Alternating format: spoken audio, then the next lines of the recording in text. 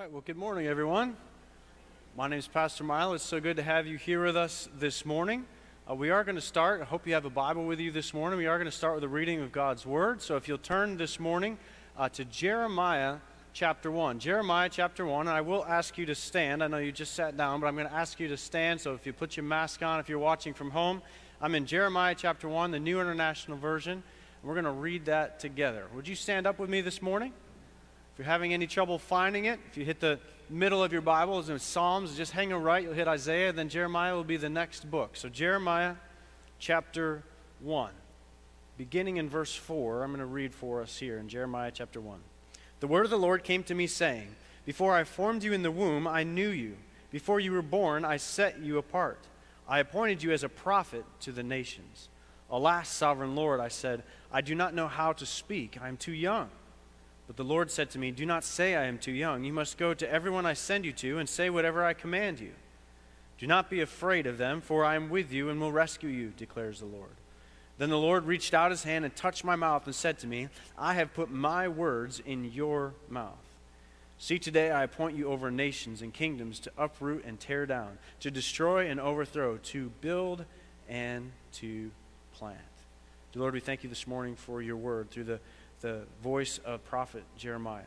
Lord, I pray that it would speak to us clearly today, Lord, that we are coming perhaps with lamentations and suffering and sorrow this morning. Lord, let us leave today with excitement and encouragement and with hope. We love you, Lord. In Jesus' name we pray. Amen. Thank you, everyone. You may be seated. If you are not aware, if you have read Jeremiah before, Jeremiah is a real downer. I don't know if you're familiar with, he's really hard to read if you've ever read much of it. You got to understand, he is a person who is called to a people who do not want to listen to him. When we're reading this in Jeremiah chapter 1, Jeremiah is 18 years old. And so he is getting this call from God to go and to speak, and he will spend the rest of his life speaking to a people who do not want to hear him. But he also spends the rest of his life not forgetting this calling that was on his life and continued to follow through and follow forward with what God had called him to do as well.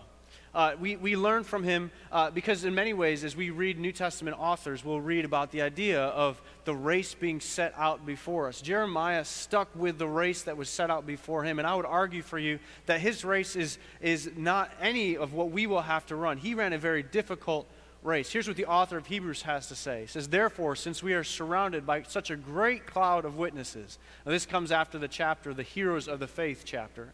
It says, "Let us throw off everything that hinders us and the sin that so easily entangles, and let us run with the perseverance for the race marked out for us." You need to hear this morning. Jeremiah had a very specific race marked out for him, and he was going to have to run that race. Paul, when he writes to Timothy, he had a very specific race marked out for him that he had to follow through and run towards the prize. The author of Hebrews has a very specific race in mind that they're going to have to run that out. There's a very specific race for you in your life that God is calling you to that you need to run out as well. Now, I want to use this morning as an illustration. You see it here on my left, your right. This is a bicycle, and this is a mountain bike, and this afternoon, it's a Sunday, I will be rooting for the Buffalo Bills, as most of you will be, the Buffalo Bills football team, because I'm from Buffalo, New York.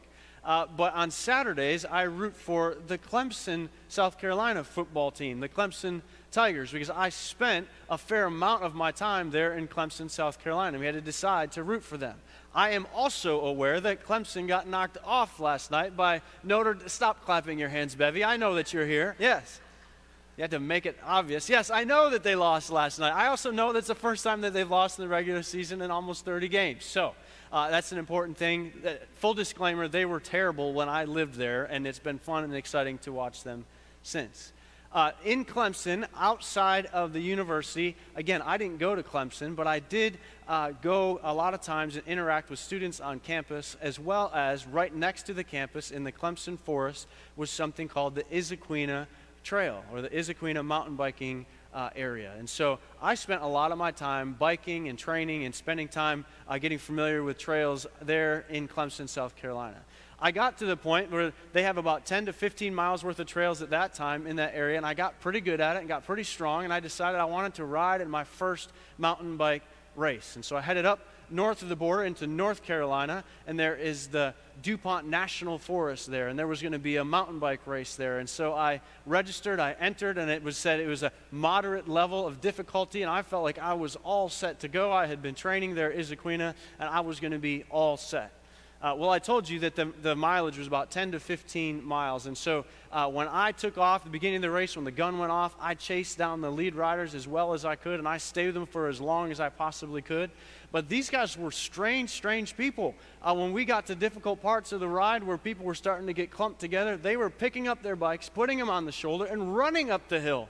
And that didn't make any sense to me. Why wouldn't you get off and walk like the rest of us?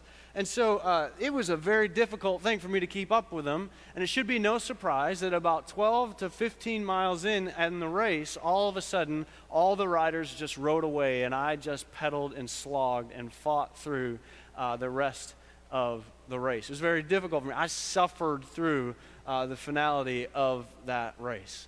Now, if it's any interest to you at all, here was the reality of it. It was a 38-mile race. I had no idea what I was getting into. Now, I'm using this as an illustration this morning. I have gone through more difficult things in my life than that one day on the bike in that race. And I know for many of you, you have gone through some very difficult things. You're coming this morning with some very difficult things on your mind that's around you and surrounding you. You might be dealing with the fact that you know this year, because of the pandemic, that Thanksgiving is going to be canceled for you and your family. And you're just wrestling with that to say, I don't like this, I don't want this, this isn't what I was looking for. You also may be dealing, I know specifically in our church, we have a family dealing with someone who's lost a loved one with COVID, and they're in a different state, and there's not even going to be a funeral and not going to be a way to be able to interact and respond with that. And so that's difficult. It's frustrating and not knowing how to deal with that. So something as simple as a bike ride is trying to be a bigger analogy of some of the things that we go through in this life as part of our human experience here on this earth. As Adam was told in the garden, that we're going to have to go through pain, go through suffering because of the sin nature that surrounds us. Some of you are very smart people, and you understand what I'm talking about, but you're also saying, wait a minute, I thought we were in the book of Matthew. I thought we were in this sermon series called The New Normal. What on earth does this have to do with where we're at? Well, I'm glad that you asked. We are in a sermon series called The New Normal, and it is a sermon series that's based out of Matthew chapter 3 and Matthew chapter 4. But as we've been talking about, in Matthew chapter 3 and 4, the author has made all of these connections to all of this Old Testament literature and is making it all come alive right in front of us in Matthew 3 and 4. And then we get to the Sermon on the Mount when Jesus starts making these statements. You have heard it said, but I will tell you, there is something new that has arrived. But in Matthew 3 and 4, we're making all of these connections to it. And interestingly enough, the author Matthew, we have 4 Gospels, Matthew, Mark, Luke, and John, and they all have a different way that they're going about telling the story of Christ. And Matthew, and none of the other Gospel writers, quotes Jeremiah 3 different times in his book. And none of the other Gospel writers do. So that's important for us to pay attention to. And so that's what we're going to look at this morning. The 3 different times that he talks about Jeremiah, the first is when Jesus is a child and he is pulled out and they escape to go to Egypt because the children were being killed in the land of Judea, and they had to escape and get out because the King Herod was trying to kill all of the babies. As they are going out, Jeremiah is quoted about the weeping for Ramah. And then the second example we have is when we have Peter's confession of Christ. And he said, who do you say that I am? And he says, you are either Elijah, you are Moses, or you are one of the prophets, is what all of the other Gospels say. But in Matthew's account of the Gospel, it says, you are Moses or Elijah or Jeremiah or one of the prophets. Why would Matthew give us that little bit of detail? And then the last illustration we get is after Judas hangs himself and he is buried in the plot of land that was given, the amount of money that was given for that land called the potter's field. Matthew goes on to tell us, just like Jeremiah told us, the price that was paid for the potter's field. So Matthew is giving us really these different connections to Jeremiah, and we want to know why. So we also need to know that Jeremiah, Matthew's connecting us to Jeremiah, who is called the weeping prophet or the suffering prophet. And so as we get in here this morning, you need to understand the deepness and the depth of the sorrow that he is going through, and that's where we're going to go this morning. Again, he was called into this job, this role of being a prophet when he's 18 years old. He says, I'm too young. I don't want to do this. And God says, you will do this. I've known you since you were in your mother's womb, and this is what you have been called to. And this is the life that you will live. So let's learn a little bit this morning about Jeremiah, and then learn how that will connect to your life and to mine as we look through that lens of what is to be said here and how Matthew is making that connection for us as well. So if you got your Bibles open, you're there in Jeremiah, will you turn over to Jeremiah chapter 16? Now, Jeremiah is a unique book because it's not written in a sequential order. It kind of pops all around because it's teaching us different things. But in Jeremiah 16, we learn more about the calling of Jeremiah. And you will see here in Jeremiah chapter 16 that he was called to a life of loneliness. Chapter 16, beginning in verse 1, starts like this. Then the word of the Lord came to me. You must not marry or have sons or daughters in this place, for they would die of deadly diseases. They will not be mourned or buried, but will be like dung lying around on the ground. So he was going to be called to a life of loneliness. Now, in that culture, certainly, in their day, it was a dishonor to not be married or to have children. The children were like feathers in their cap. Their children were like arrows in the quiver. Like the children were very, very important to them in that culture. And he was not going to marry and not going to have children. Ironically, even in the Hebrew, the original text that the Old Testament is written in, there is no word in biblical Hebrew, there is no word to describe a bachelor, because it was one that would never have been used, would never have been realized. And so he was being called to deny himself of family and of friends, knowing that if he had family, if he had a wife, if he had children, that they would die and be lying in the streets, it says, like dung lying on the ground.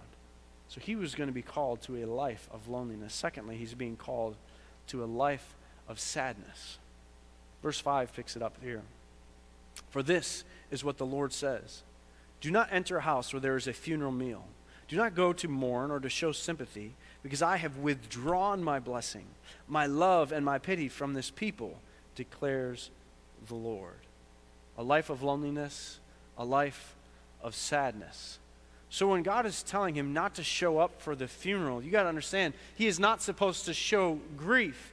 This is abnormal. This is pulling himself away from those who are going through tremendous loss. And not to show grief, we know now psychologically, certainly, of not being able to have closure for someone that you have loved, someone that you know, someone who's a part of your community, your family, and not being able to see that person at least be put into the ground to help close off that type of relationship. He was separating himself from all of that. And then that sadness could overwhelm him again because he's not able to get closure there. Why? Because death was going to be widespread. Death was going to be everywhere. It says death like dung lying in the streets. And Jeremiah was being called to face it all alone. So you can't come to the funeral. You can't come and commiserate with your friends and your family knowing that they too have lost someone. You're going to have to deal with this all by yourself. A life of loneliness, a life of sadness. Thirdly, a life of isolation. Picking up in verse 8. And do not enter a house where there is feasting and sit down to eat and drink. For this is what the Lord Almighty, the God of Israel, says. Before your eyes and in your days I will bring an end to the sounds of joy and gladness and to the voices of bride and bridegroom in this place. So he was going to be detached from his family. He was going to be isolated from his family. Many of you have family members right now who have gone through a summer trying to figure out how to plan a family wedding, and it's just not being able to figure it out, trying to reschedule, trying to move it. There's been a number of backyard weddings and things like that where it's just been entirely different than what anyone expected it to be. This was a situation that he was in right then that said, I will bring an end to the sounds of joy and gladness and the voice of the bride and the bridegroom. It actually had not happened yet. He was prophesying this to come, but God was calling him to live as if it had already happened. And so he was already going to remove himself from celebrations, from feasts, from weddings, and leave himself out of it, act as if it had already happened because the judgment was going to be so severe that his life would be a demonstration of what was to come. So he's being called to a life of loneliness, a life of sadness, and a life of isolation. This guy is a real downer, right? It's awful. Why on earth would God be asking him to do this? Well, that's really the question that they're asking in verse 10. Let's continue on. Why is this happening? When you tell the people all this and they ask you, why has the Lord decreed such a great disaster against us? What wrong have we done? What sin have we committed against the Lord our God?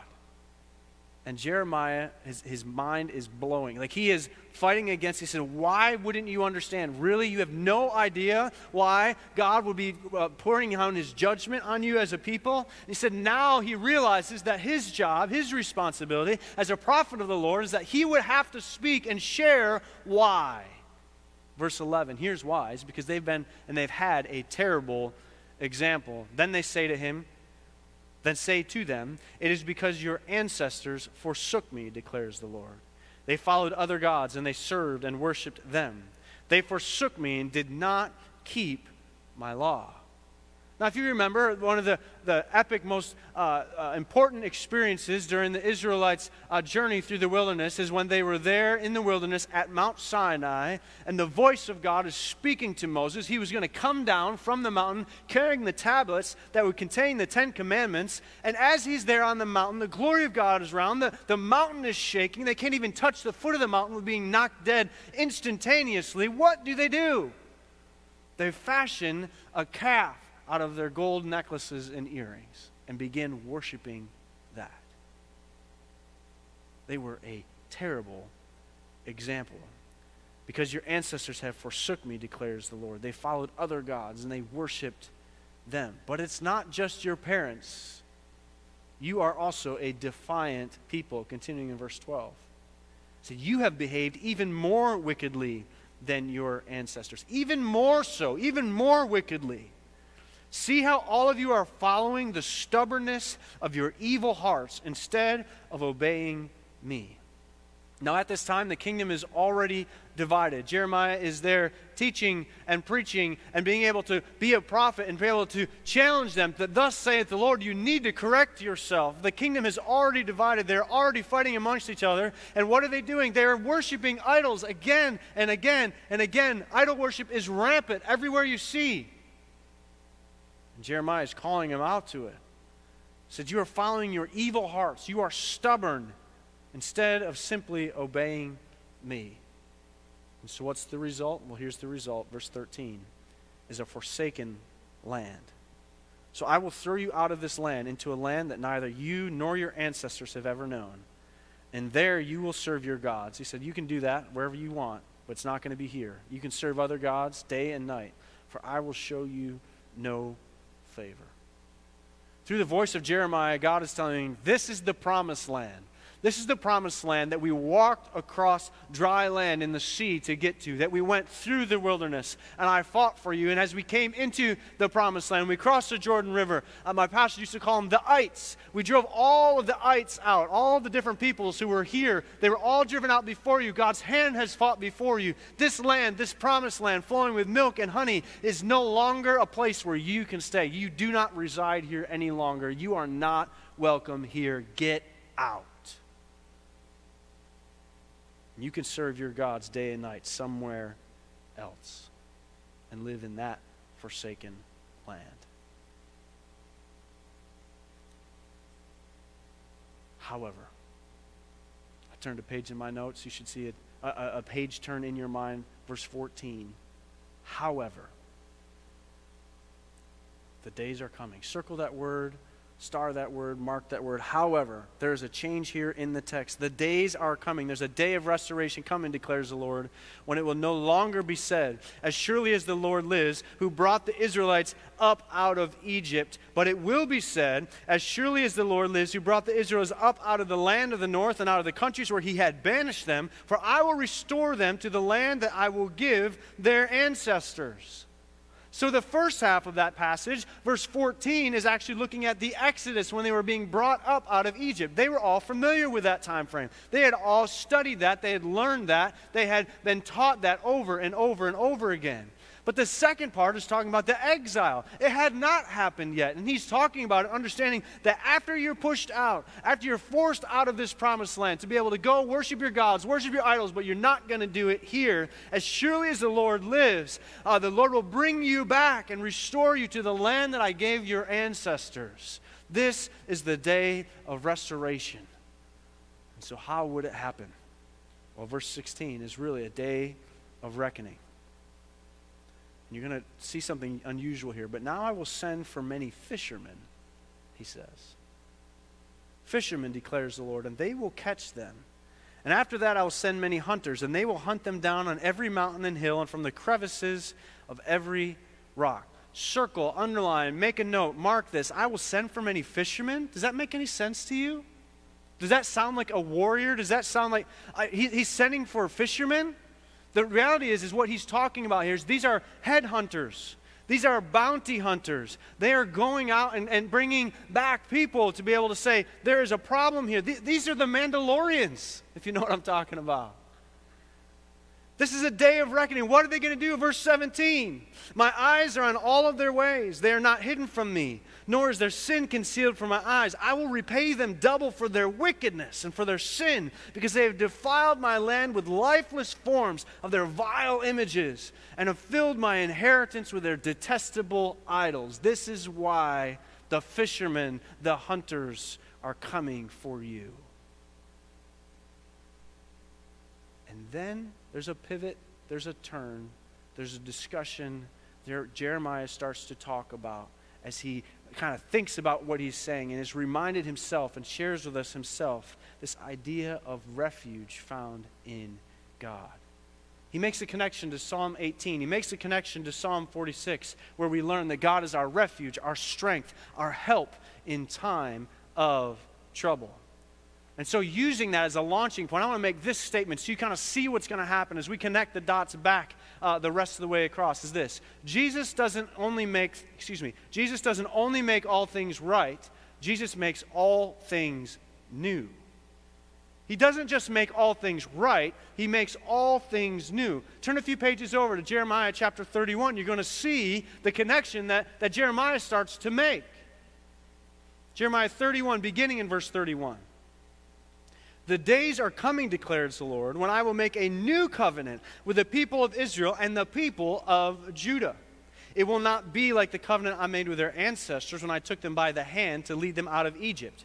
Because they broke that covenant, though I was a husband to them. No, this is the covenant I will make with the people of Israel after that time, declares the Lord. I will put my law in their minds, and I will write it on their hearts. I will be their God, and they will be my people. This is the new covenant that Jeremiah is prophesying that will come.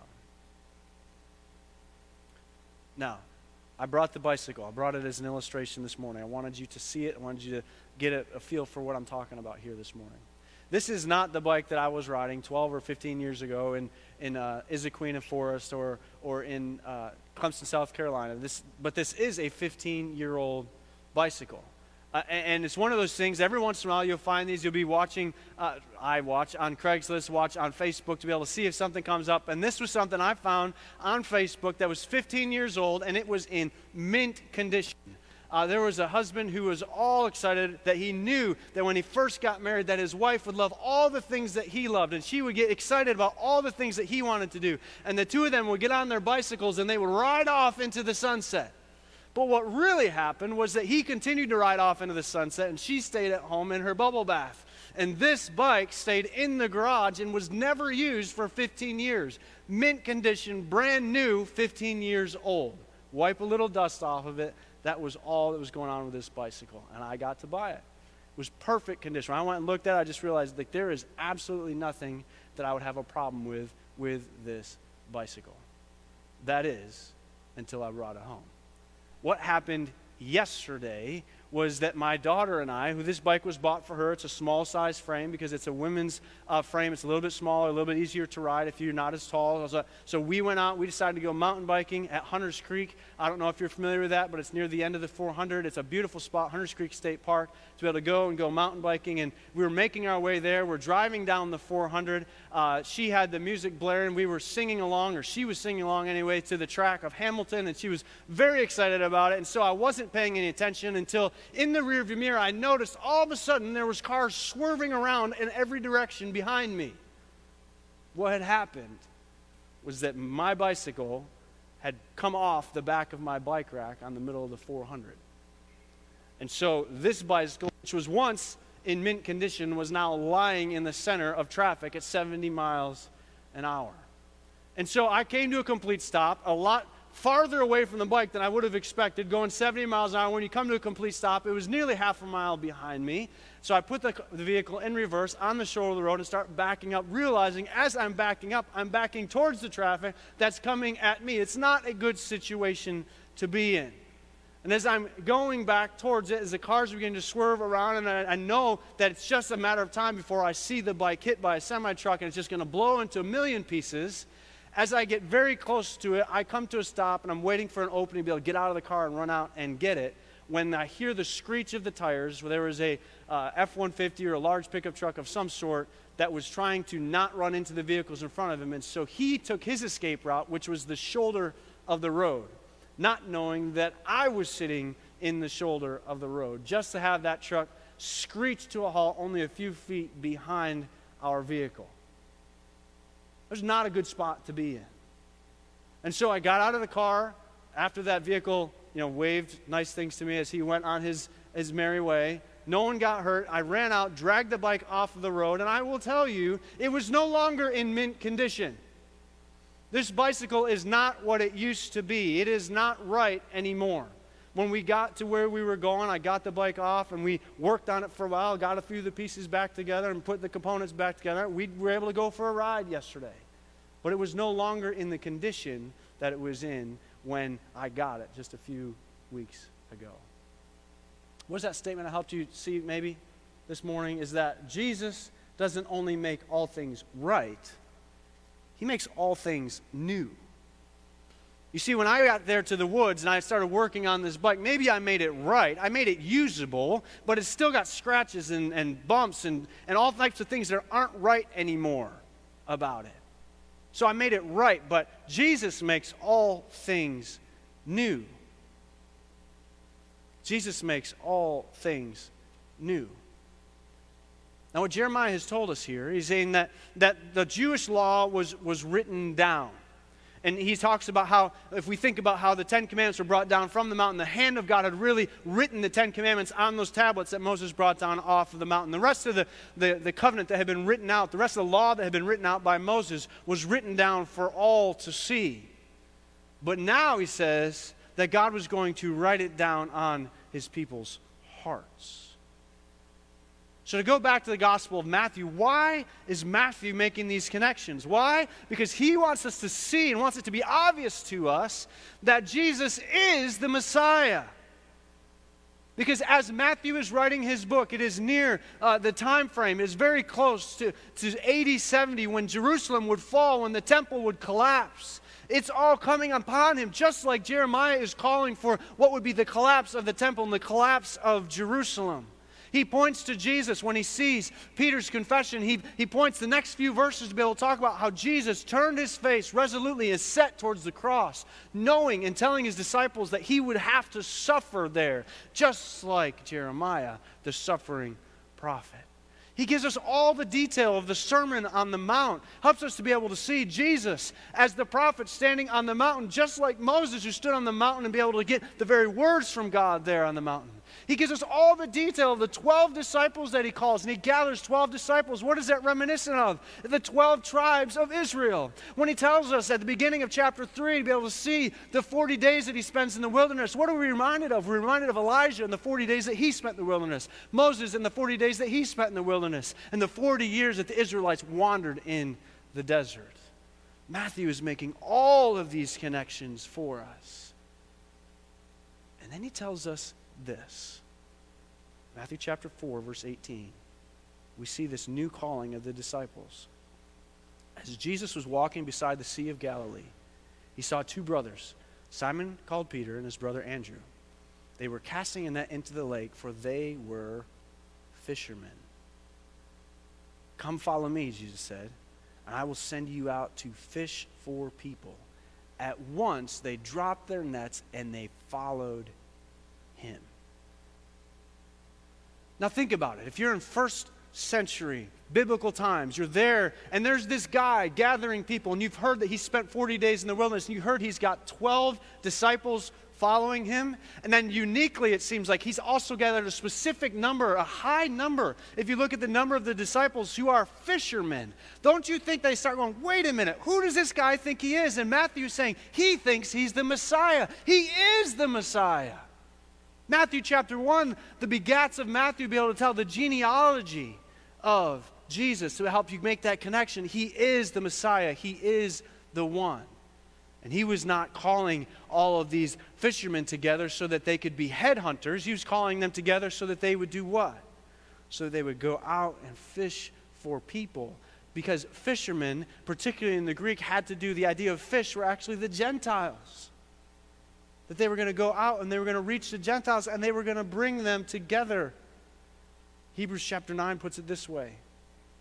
For this reason, Christ is the mediator of a new covenant, that those who are called may receive the promised eternal inheritance. Now that he who has died as what? As a ransom to set them free from the sins committed under the first covenant.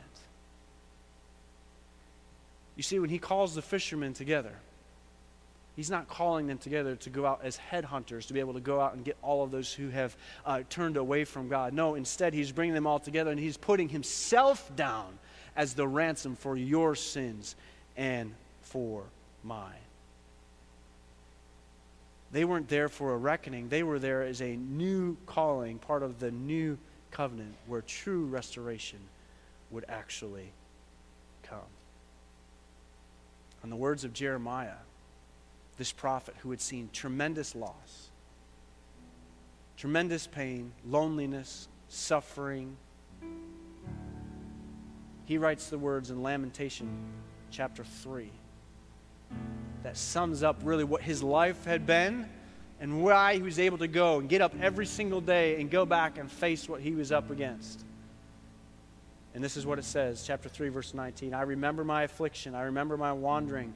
I remember the bitterness and all the gall. I well remember them. He didn't ignore it. My soul is downcast within me. Previous parts of Lamentations 2 and 3 talks about there being gravel in his mouth, the taste of gravel. But verse 21 says this, yet this I call to mind, and therefore I have hope. Because of the Lord's great love, we are not consumed. For his compassions never fail. They are new every morning. Great is thy faithfulness. Friends, when we look at what Jesus has done, when he paid the ransom for your sins and for mine, that is him being faithful. When we have mornings like this where it is very clear that the sun came up this morning, we are reminded no matter what you're going through, whatever trials you're up against, friends, no matter what trials Jeremiah was up against, that the faithfulness was going to come day after day, year after year, month after month. We are not consumed because we serve a Lord who is faithful. And Christ is the mediator of the new covenant, where he was gathering all together and he said, I'll take the sins of the world on my shoulders. And therefore we have hope. So this morning, Lord, we pray. And we ask you, Lord, there are many reasons to be concerned, many reasons to be fatigued, many reasons to be fragmented, many reasons to lament. And there is a time for that.